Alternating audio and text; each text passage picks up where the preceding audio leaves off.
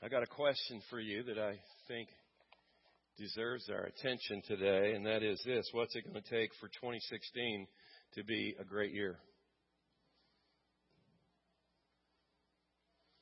What do you think? What's it going to take for us to look back when we get to the end and see that something substantive happened in my heart and in your heart? Something substantive took place within the body of Christ here in our church. Anybody want that besides me? And how about that we were effective at fulfilling the mission that God has given us? You guys know what our mission is? We expect to connect here to God. I pray it's the greatest year you've ever had walking with God. We expect to connect with each other. And I pray that we learn to do life deeply here. But where else do we expect to connect? To the community. And to the world at large. And that's one of the reasons that it is called good news. So who wants to get to the end of the year and look back and say, wow, I'm the only one? And I know some of you are sitting there and you're thinking, oh, that's lofty. And I want to say, you better believe it's lofty. God is lofty. Aim high and what? Reach the sky. Aim low and what? There you'll go. Every single time. I'm being serious. And here's what I know. I don't want to get to the end of this year and say it's just like every other year. I don't want that. I don't want to keep status quo. I don't want to just do what I've always done because you'll get what you've always gotten. I happen to believe God has more. Anybody else? It's His name, friends. That is His nature. So today I want to do my part and our part in helping set the stage for a visit from God this year. That sounds good, doesn't it?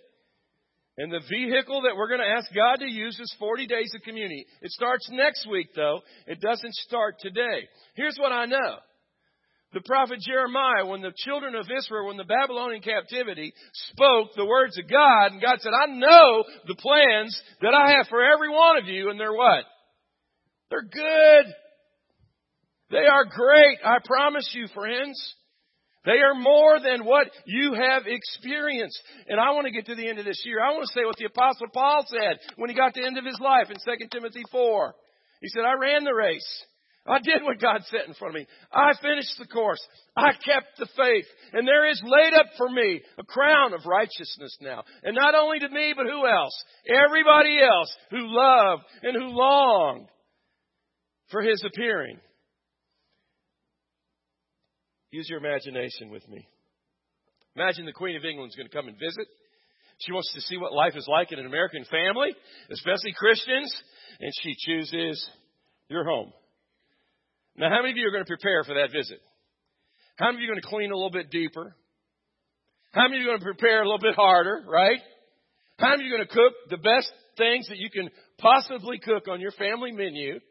How many of you are going to put away the paper products and you're going to pull out the fine china? And finally, the moment arrives for the Queen. Now, can you feel it? I want you to think this today. We're preparing for a visit. And it's not the Queen of England. Who is it? It's the King of Kings and the Lord of Lords. It's God Almighty, whose name is Emmanuel, which means what? I'm telling you, friends, God wants to visit us today. I believe that. I believe He wants this to be one of the better years that you have ever experienced. And that I have experienced. And that we have experienced together. So here's the question. What's it going to take for God to come? You believe He wants to come? It's His nature. What's it going to take for us to set the stage in our heart, in our home, in this church? To see something profound take place. Jesus said in John 14:3, the upper room discourse, I'm going to prepare a place for you, and if I go, I will what? I'll come back. I believe Jesus comes back everywhere He's welcomed. Everywhere the people are ready. So, welcome to 40 Days of Community.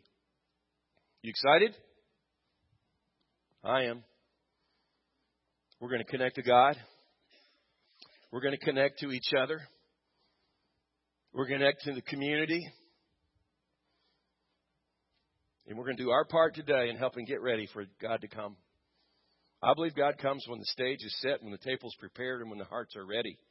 And so today we're going to look out of Exodus chapter 19. It is a phenomenal story of God descending and God appearing and God showing up in the midst of His people. And the context is Exodus 18, obviously. Okay? They've come through the Red Sea. They're on their way to the Promised Land. It's very interesting in Exodus 18. Jethro, Moses' father-in-law, says, Moses, you need to get people, if we're going to get to the Promised Land, down into groups of increments of 10. Or you're never going to get there. In other words, you need to be in a small group. Isn't that great? You need to be doing life together, church. 40 days of community, not of a crowd. But you need to know some people that know you, that love you unconditionally, that know your stuff, and that can help you be the best version of you can be, right? And that's what Exodus 19 is partly about. It's about God setting the stage. So here's what we learn from Exodus chapter 19. The first thing is this. We're all in agreement. We want God to visit this year, right? Thank you. Here's what it's going to take. 5 things that we get out of Exodus 19. Number 1, look back and remember God's faithfulness. And remember that whatever He did in the past, He'll do it again, and He'll do it in a far greater fashion. Was God faithful to you in 2015? Yes. Yes. 1,000,000 times. Yes. Let that motivate you. Let that move you and inspire you. And listen to the first 4 verses of Exodus 19. They're 60 days out of the Red Sea deliverance, okay? They're on their way to the Promised Land. He says in the 3rd month after the Israelites left Egypt. Egypt is a picture of sin and bondage for all of us. On the very day they came to the desert Sinai. After they set out from Rephidim, they entered the desert of Sinai. Israel camped there in the desert in front of the mountain. Then Moses went up to God, and the Lord called him from the mountain and said, this is what you're to say to the house of Jacob. This is what you're to tell the people. Now look at verse 4. This is so strong. And keep in mind what God has done. You yourselves have seen what I did to Egypt. You saw what I did to sin and bondage. I destroyed it, friends, at the Red Sea. And I carried you, how? On eagle's wings. And I brought you where? What's God saying there? Here's what God is saying. I have been faithful to you. I brought you through the Red Sea when those Egyptians were breathing down your neck to put you back in bondage. And what did I do? I snuffed them out on your behalf. I took care of the greatest enemy that you will ever face.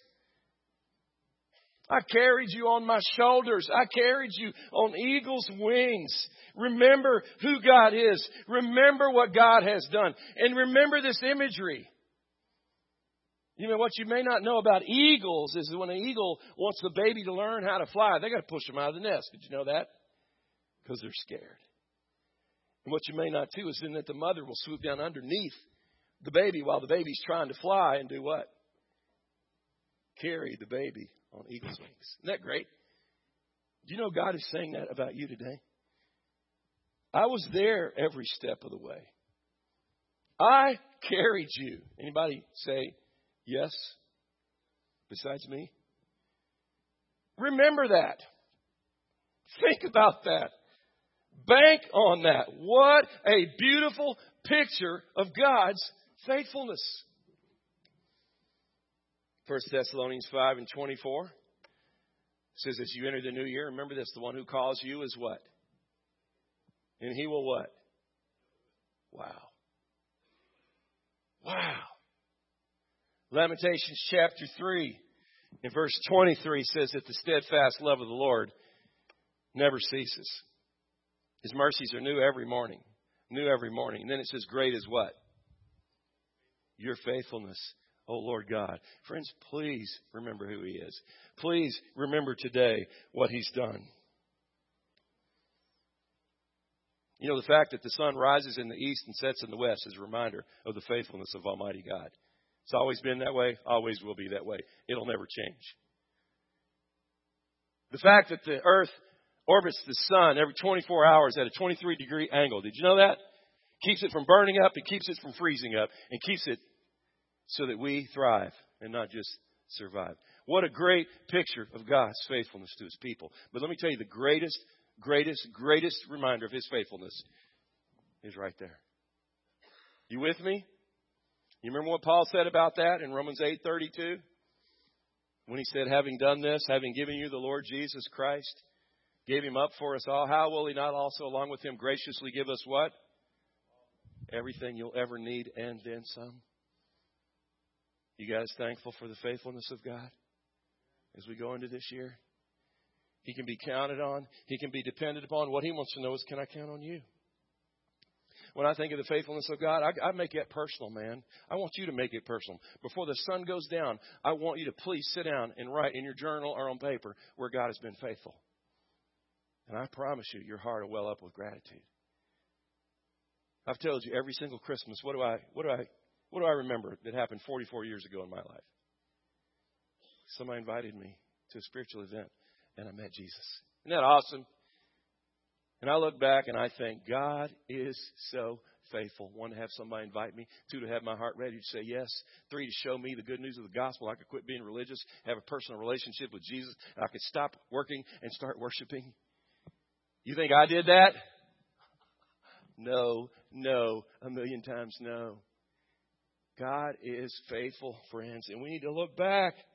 And here's what I believe. I believe we're going to get to the end of this year. We're going to look back and say, wow.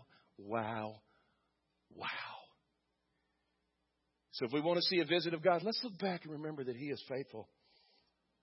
We want to experience a visit from God. The second thing I believe this text tells us is look ahead and celebrate your future. And here's what I want you to know. God has an amazingly bright and promising future for all of us. Right after He tells them, I carried you on eagle's wings. I took your enemy out. The greatest enemy you will ever face. Look what He says in verse 5. And look what He says in verse 6. Now, if you fully obey me and you keep my covenant, then out of all the nations on earth, you will be my what? Help me. Oh my gosh. Me? Yes. You? Yes. And all of the earth is mine. You will also be for me what? A kingdom of priests and a holy nation. And these are the words that you're to speak to the Israelites. Wow. Before they ever get there. He says, you are my treasured possession. Let me say it again. 60 days ago, they were slaves. 60 days ago, they had no name. They had no home. They were under the tyranny of Egypt and Pharaoh. Now they are 2 million strong. And God says, you're my what? Treasured. Anybody have a hard time accepting that? Oh, not me. Yes, you. And you. And you. It's not because of what you did. It's because of what He's done. You are precious to me. 1 Peter 2, 9 and 10. But you are a chosen people. You are a royal priesthood. You are a holy nation, a people belonging to God, that you may declare the praise of Him who called you out of darkness into His wonderful light. You know what the next verse says? Once you were not a people. Whoa. But now you're the people of God. Once you did not receive merit. Oh my gosh, you are His treasured possession. Can you accept that today? And so is every other person made in His image. You know, one of the things I did over the holidays, I went down to Knoxville last weekend, did the wedding of my niece. Awesome experience. Cynthia, my older brother's daughter. What you don't know is that she was a foster child. What you don't know is that she was born to an addicted mother. And my brother and his wife took her in when she was this big.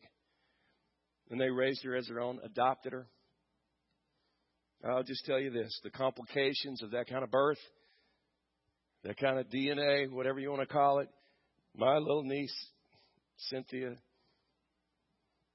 had a hard time in life.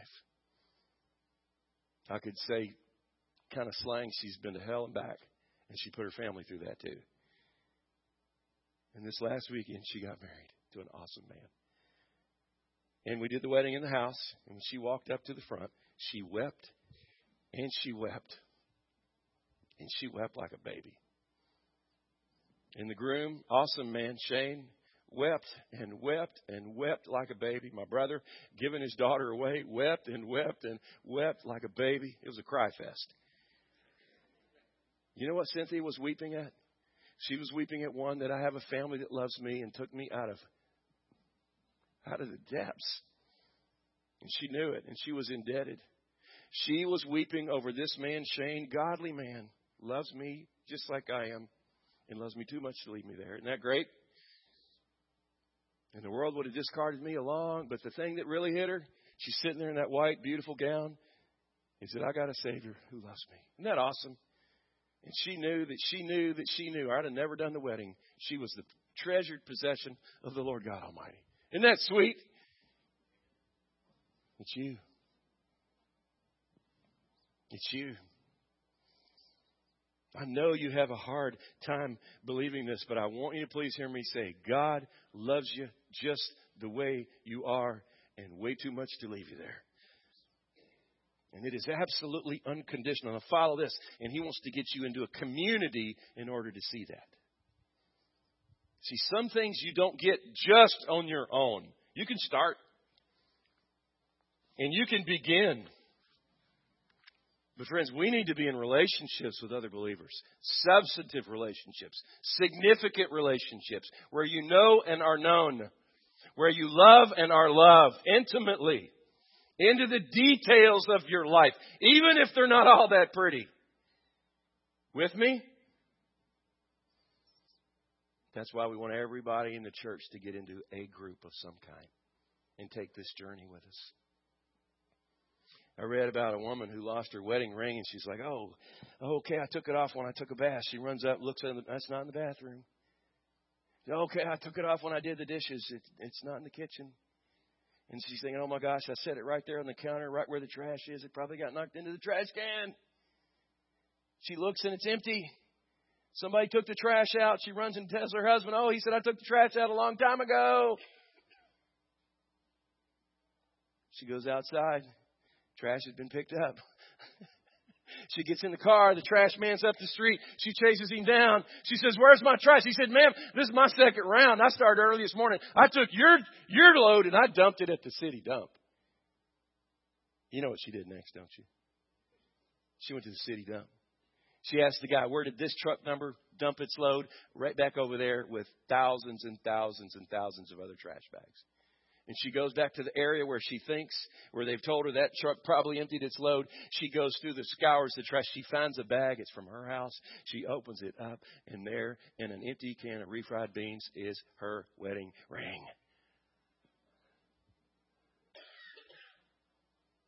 Friends, even if your life is surrounded by garbage, you are the treasured possession of the Lord God Almighty. And so is every other single person that'll never get it until they get around others who can help them get it. And that's one of the primary roles. He also says, not only are you my treasured possession, in verse 6, you're my chosen priests. Can I share with you this morning, priests have three things that are true about them. And the first one is this. Priests have direct access to God. As a child of God, you don't need a go-between on earth. You don't need somebody else to represent you. You've been represented. You get to go right into the presence of the Lord God Almighty. Woo! I can't help. That makes me excited. You don't need anybody else. Isn't that great? I said, isn't that great? It's amazing, isn't it? You know, when John Kennedy was president, he let his little kids, little toddlers, free access into the Oval Office. Now put that in perspective. That little boy ran right by the security, right by the guards, all the way into the Oval Office and sat right down in the lap of the President of the United States. Isn't that great? You know, that's nothing compared to what you get to do. You get to go into the throne room of the God of the universe. You get to crawl up in His lap. And what do you get to call Him? Anybody remember? Abba. Oh, my gosh. As a priest, you and I have direct access. Ephesians 3:18, 3:12, it says, in Him and through faith in Him, we may approach God with freedom and confidence. Another thing about priests is that priests represent God to other people. Please hear this. You are on assignment for God. And you're being called, and so am I, to do His bidding. And your marching orders are to share this with others. That's your sacred assignment. It's to experience the depth of the wonder of who God is and then hold it out to other people. And it's more important than anything. And we're not only to share it here. Where else are we to share it, church? There. And I want to remind you, friends, that it is only together with all the saints, Ephesians 3:18, that we can even begin to get our arms around who God is and what He has for us. And now my assignment is not only to experience that, it's to share that. Can I tell you one of the things that I love about the physical location of this church is that it's a city on a hill. Everybody notice that? I love to drive up Blizzard Drive every day when I come to work. And I remember that verse. It says, you are a city on a hill. And you are part of my priesthood, and you are on assignment for me to let your light so shine that other people would see your good works and end up doing what? Glorify your Father in heaven. Wow, what a great responsibility. What a great privilege, what a great honor. And another thing about priests is they're dedicated to serving. And during this campaign, we're going to serve, friends. We're going to serve each other. We're going to go out and serve in the community. Why are we going to do that? Here's why. Because they don't care how much they know until they know what? That's why. Here's another reason. Good deeds create goodwill, opens the door for what?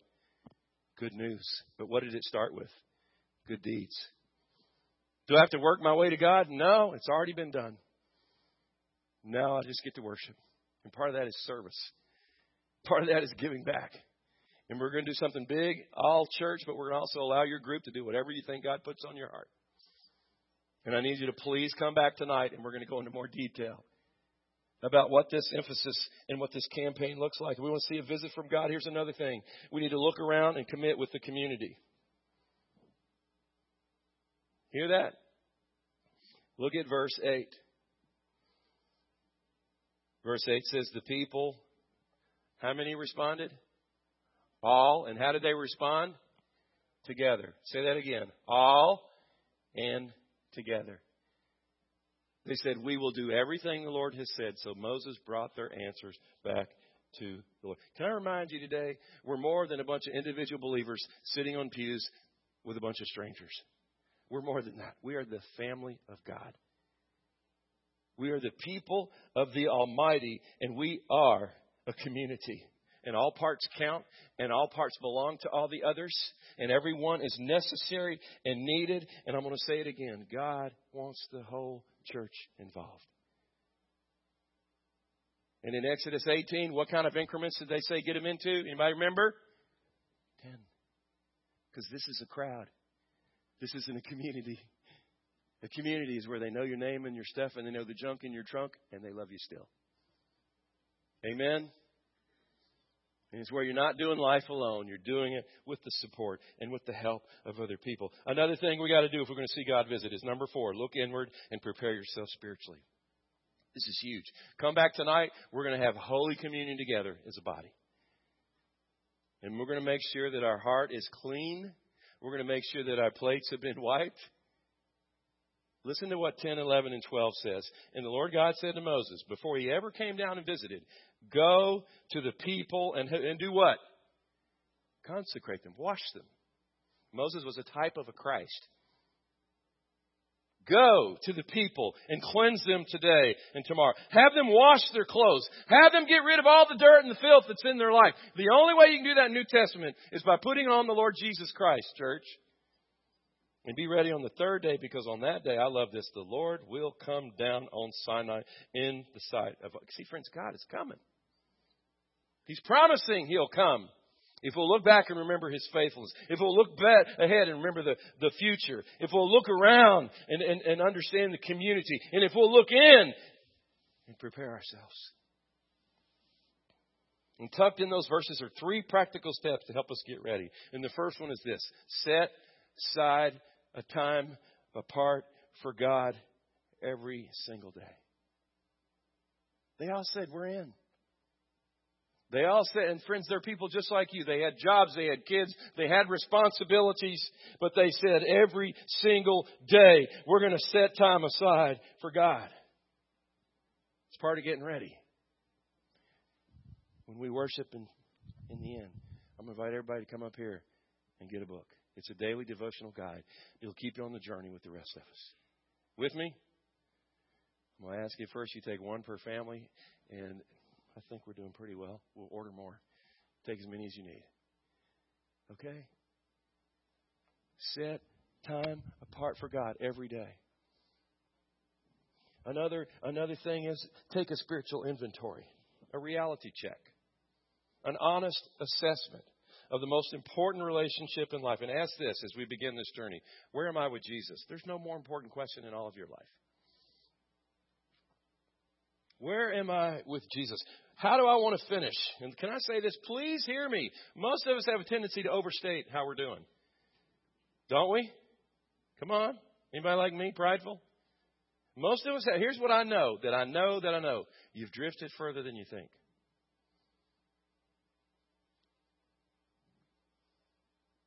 Truth is, we've had mission creep take place today. I believe that. You're doing the same thing you've always done. You got to do something different, friends. And listen to what Revelation 3 and 14 says. 3 and 17, excuse me. It says, you say that I'm rich, that I've acquired wealth. I do not need a thing. Does that sound like anybody here today? But what's the honest appraisal of you? You do not realize you are what? Help me out. Wretched, pitiful, poor, blind, and naked. That's much more accurate, isn't it? If we're honest. It is. And so part of this inventory is looking inside. And then the third thing to get yourself ready is to pray diligently, because God does everything through prayer. He does nothing without prayer. And there's nothing like prayer to activate the presence of God. How many of you will pray for this journey over the next days? I'd like for you to indicate. Come on. It's free. Doesn't cost you anything. Listen to what Deuteronomy 4 and 7 says. This is so strong. It says, what other nation is so great as to have their gods near them the way the Lord our God is near us whenever we... Can you imagine 700 plus people, 800 praying regularly through this campaign?